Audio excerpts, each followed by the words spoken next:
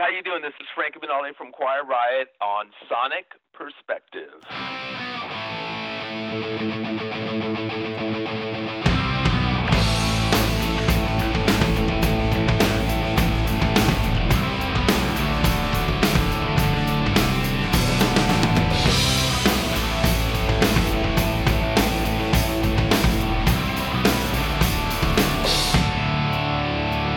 Hi everyone, I am Rodrigo Altaf and this is another interview for Sonic Perspectives. Today we're going to talk to a pivotal figure in the popularization of metal in North America. I'm talking about Frankie Banali, the drummer of Quiet Riot. Frankie, thank you for joining us today. Hey, thank you so much for your interest in Quiet Riot and having us on your show. It really is a pleasure to be chatting with you. Thanks, man. We booked this interview to talk about the band's new album, Hollywood Cowboys, which comes out on November 8th. But yesterday you had some sad news to share. You're now battling pancreatic cancer. How are you coping with it, and how's the treatment going? Treatments are going well. You know, I'm getting good results at the moment, and it's a work in progress. As I've mentioned in the past before, anything I've ever accomplished in my life was not given to me. I had to fight for, and I think that prepared me to be involved in the fight literally for my life. So I have every intention of moving forward.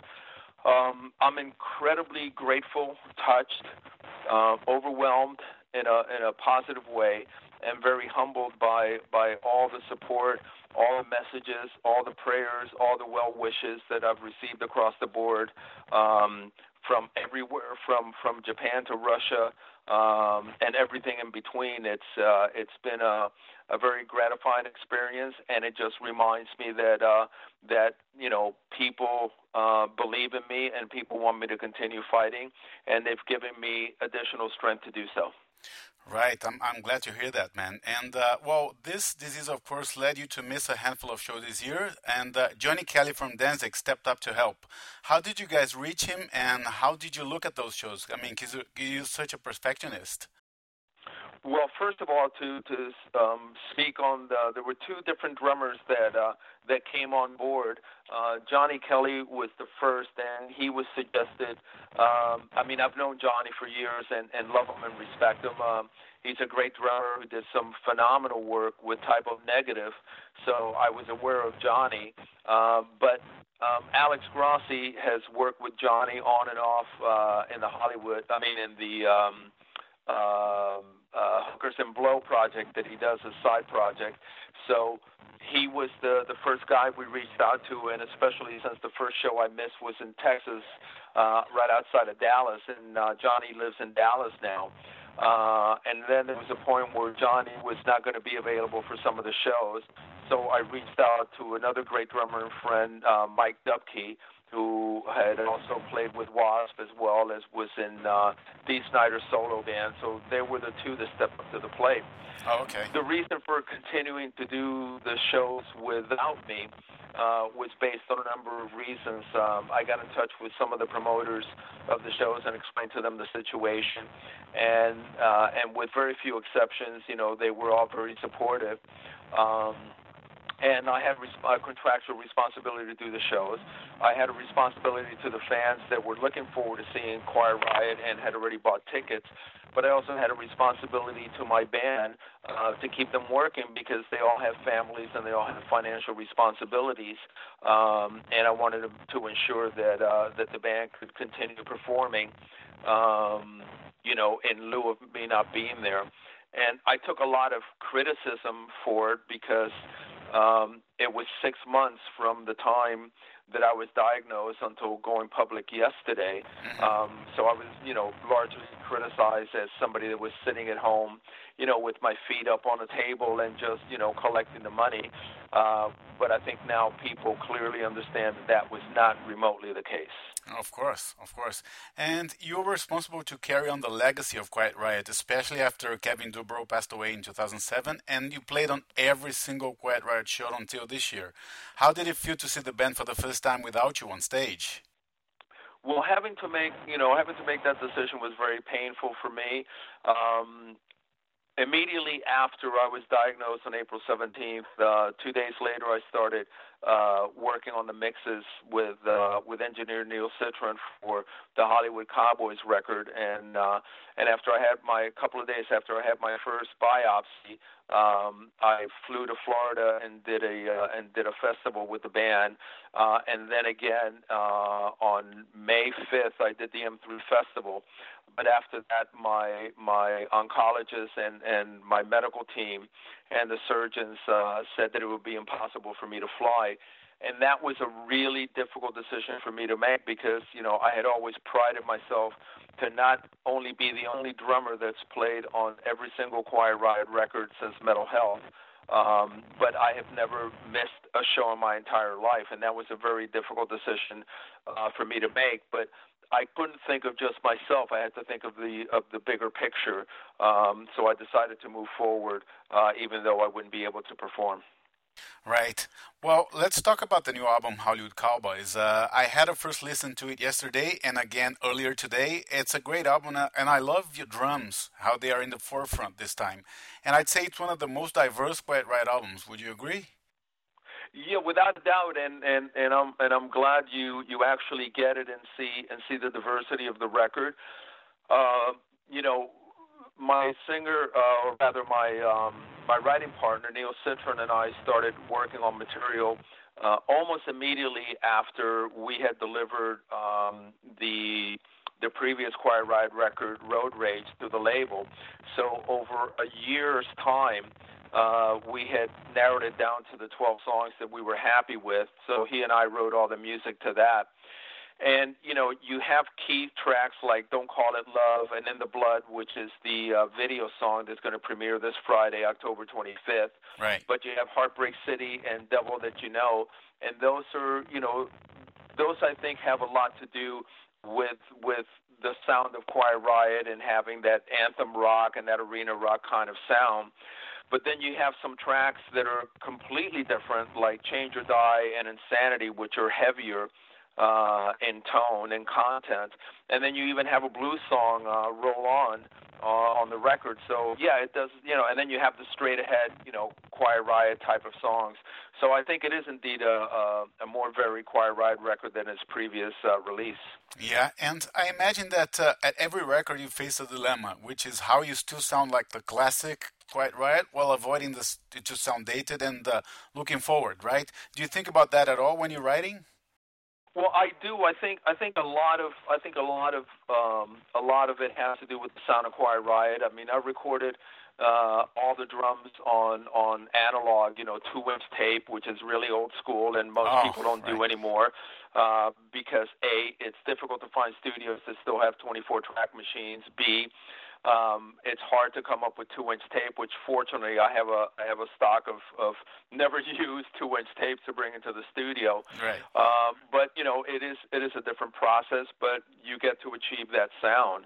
But I'm very careful not to try to copy any of the material that we recorded in the past, and especially anything from the Metal Health record, because you can't win in that situation. If you do it, people will say, well, you're trying to copy the Metal Health record, or people will say it's not as good as the Metal Health record. Right. So it's pointless to go there. And if you're going to write and record new material, you want to move forward, not backwards. Mm-hmm, absolutely. And at which point this time did Alex Gross and Chuck Wright get involved in the making of the album?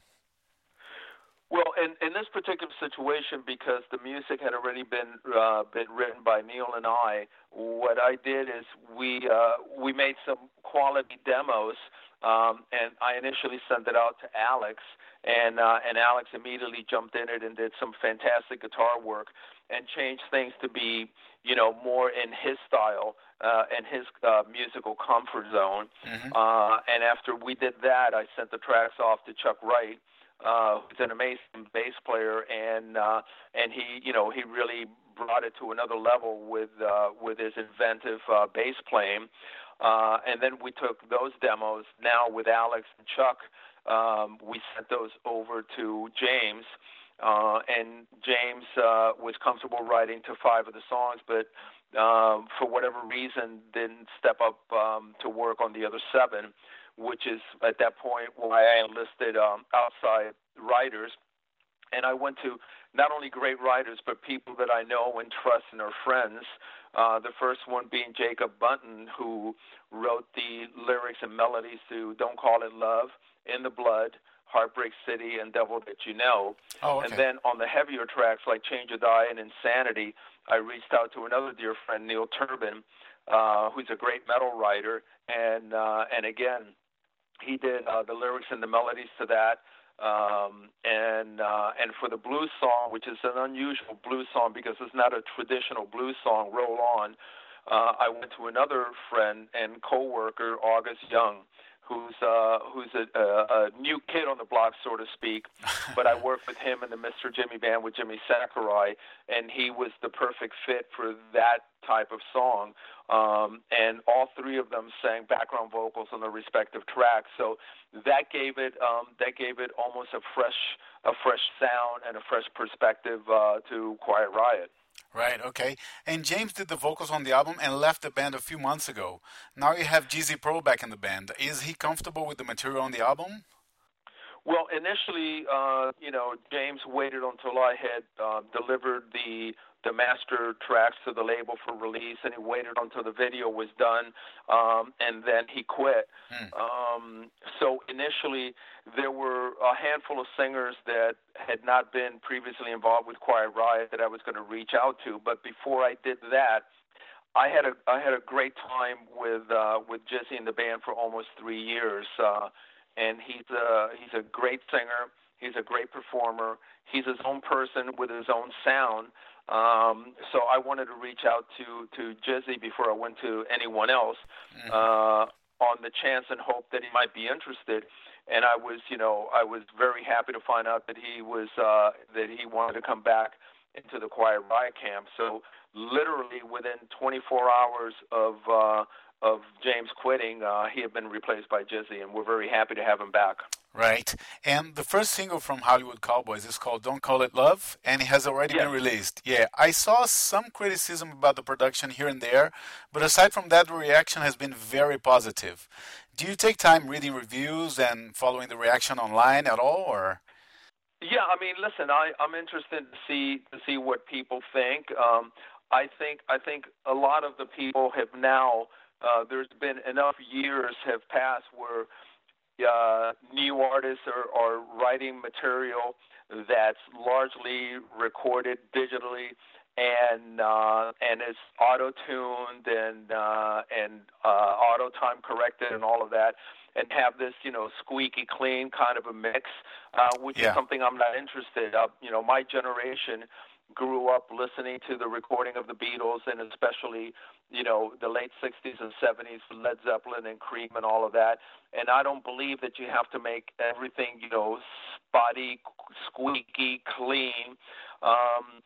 And, at the end of the day, people that don't like Quiet Riot are never going to like Quiet Riot, and they're never going to like anything, whether it's the song or whether it's the mixes or whether it's the artwork. So I've made a conscious decision to please myself and please Quiet Riot, and then hopefully people will like it. And if they get it, they get it. If they don't, they don't. Yeah, I think that was a good decision, man, between you and me. And you have a new video for song number 2 in the album, In the Blood. I understand that the video will tie in with the concept of the album cover, right? Yeah, the album cover was inspired by late 60s, 70s cowboy films, especially spaghetti westerns. Right. And a lot of the people, a lot of the hardcore metal fans didn't get the album cover at all. They expected to see some gothic blood and guts and a Viking helmet and a Viking axe and a sword to be the cover, and that's not what the record is about. So I discounted that criticism right away because they just didn't get it. And the video is really inspired by films like The Good, the Bad, and the Ugly, and a lot of the Sergio Leone productions, those spaghetti westerns. Yeah. So I think that when you see the video, it should make sense to you. And the video was a product of, my wife is a film director, so she wrote it and directed and produced it based on the lyrics. And we didn't want to make, another cookie cutter video like a lot of bands. We didn't want it to be just the performance band of a band on stage with a million Marshalls and a huge drum set. Right. There's nothing wrong with that. I just didn't want to do that. I also didn't want to do a low budget video with a green screen that then you add whatever graphics to the back. I wanted it to look like a classic film, and that's going to premiere this Friday, October 25th, and hopefully people will appreciate it for what it is, and hopefully people would appreciate the time and the care and the love that went into making the video. Right. I'll keep an eye out for it, man. So this Friday, October 26th, right? 25th. 25th. Okay, got it. My favorite track so far, my two favorite tracks on a handful of listens at this point in time are The Devil You Know and Change or Die, both of which have lots of changes in mood and time throughout the songs, right? What can you tell us about those two? Well, again, with a song like "Devil That You Know," there's sort of a link to Quiet Riot of the Past as far as the sound is concerned. Right. But I wanted it to have a little more depth and a little more dimension. With a song like "Change or Die," it's completely different from, I think, anything that Quiet Riot has done in the past. It's a darker sort of mood. And again, this is while I asked Neil Turbin, ex-Anthrax singer, to come on board and write the lyrics and melodies to that song, because I knew it would be a perfect fit for him, and I think he is. Right. And well, before Come On Feel the Noise, there was nothing like that playing on Top 40 radio. I mean, you guys were pioneers and paved the road for so many bands after you. How does it feel knowing that this band is responsible for putting heavy metal in the mainstream? Well, we're very fortunate to have been at the right place at the right time and recorded, the right songs, and that they were recorded in a manner and had a sound like nothing else that was on the radio. You have to remember that at the point that Quiet Riot went to number one on Billboard, we had to jump over, Paul McCartney and Michael Jackson and the Police to get up to the number one spot. So, I'm very grateful and very conscious of the fact that Quiet Riot definitely broke through that wall to make it possible for something heavier than pop to be actually paid attention to on a mass level. Having said that, my contention has always been that all the bands that came after us created their success on their own. We made it possible for them to be signed to labels and get managers and get agents and get publicity people behind them and all of that. So we were responsible for opening up that door or kicking that wall down, but the bands that came after us, earned it on their own merits. Right. And through all these years, have you had any contact from the Slade guys who wrote "Come On Feel the Noise" originally? No, it's an interesting phenomena because they had had a certain amount of success with "Come On Feel the Noise" anywhere except in the United States, and we recorded the song. And I remember we were in England in '83. And we were playing a show opening up for Judas Priest at Hammersmith Odeon, and we extended an invitation to their management company to send a limo to pick up the guys in the band and have them, VIP and come to the show, and we could meet them and all of that.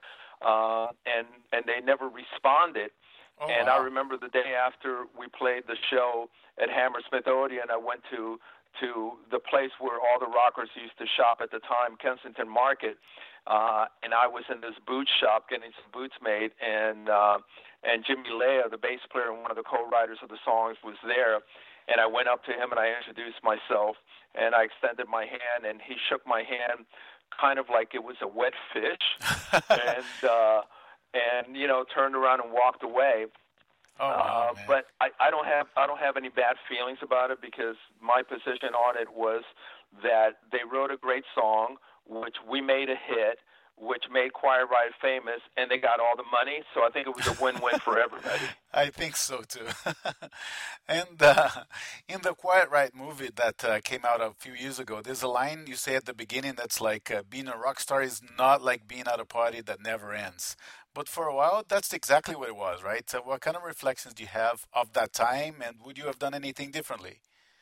Well, it was whirlwind. I mean, I always mention in interviews that the two people that were most surprised of the success of the Metal Health record was Kevin and I, because we thought it was a great record, but it was like nothing that was out there at the time, so we didn't expect to get any attention. Certainly, we did not expect the success.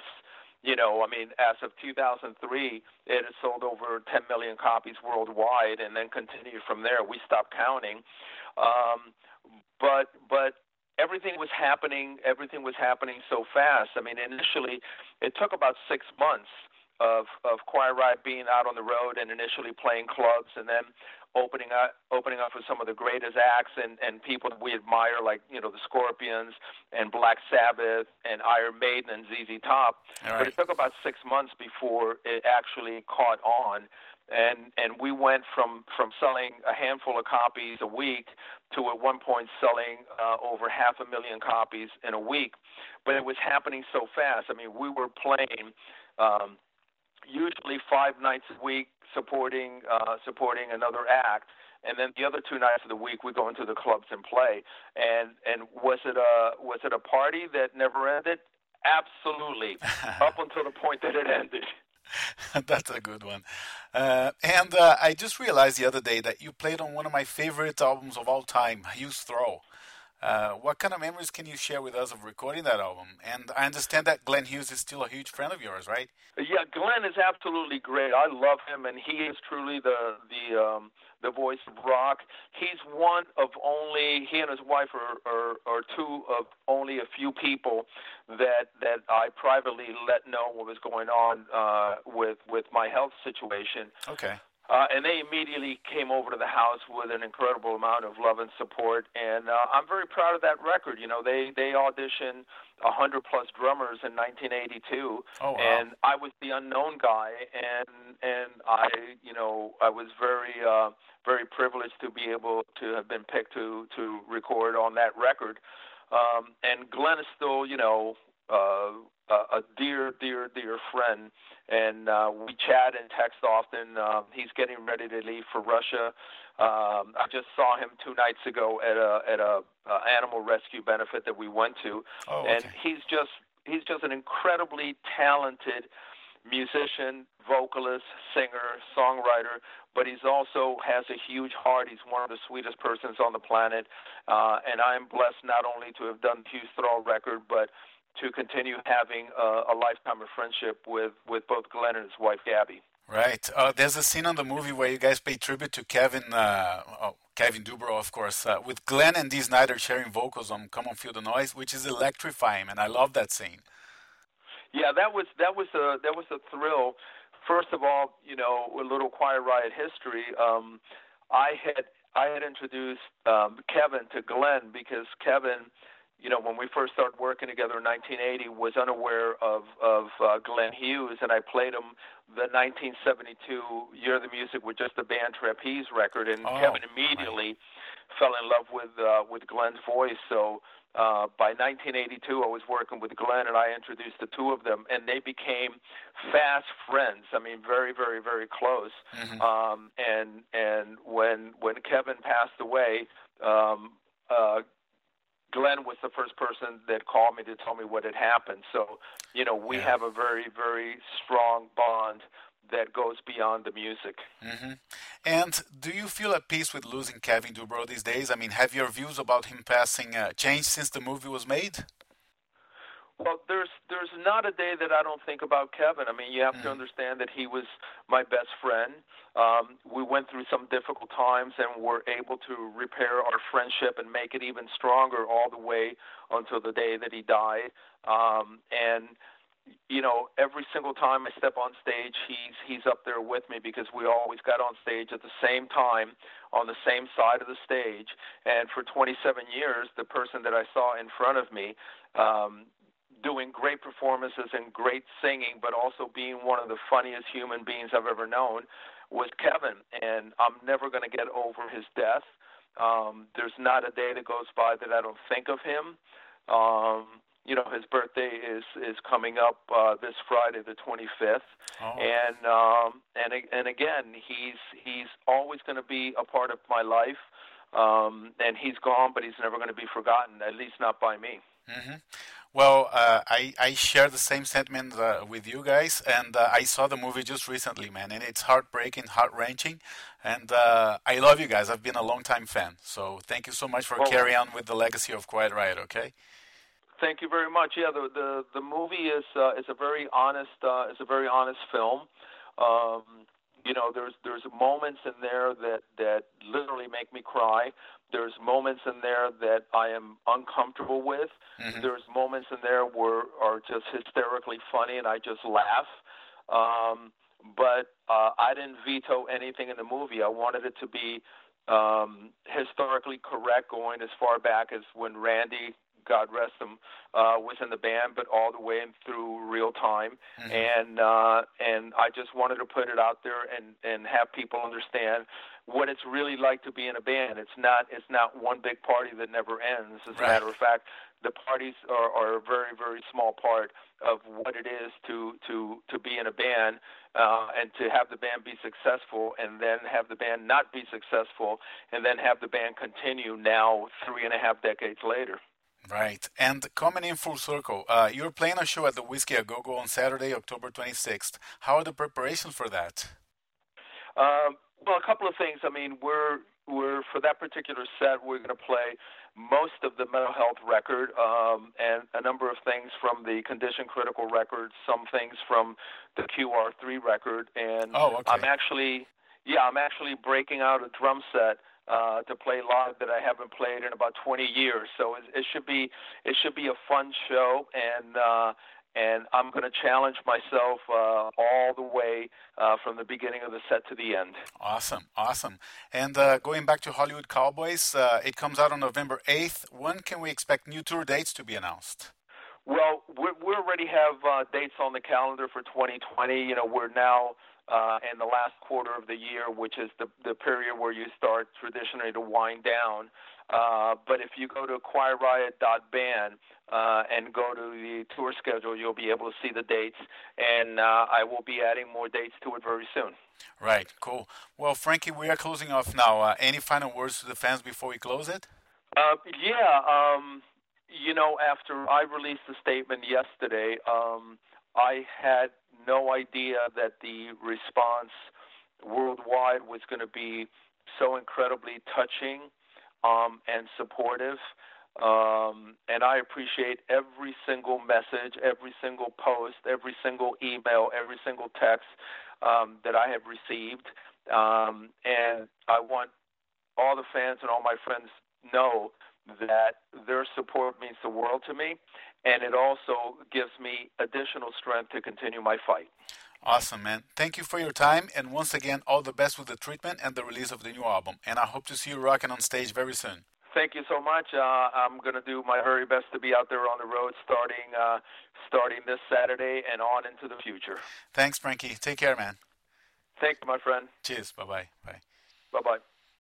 And for our viewers out there, thank you so much for sticking around and listening. We're wrapping up now, but before I go, please follow us on Twitter and Facebook and subscribe to our YouTube channel. To close things off, here's a song off the new Quiet Riot album, Hollywood Cowboys. The song is called In the Blood.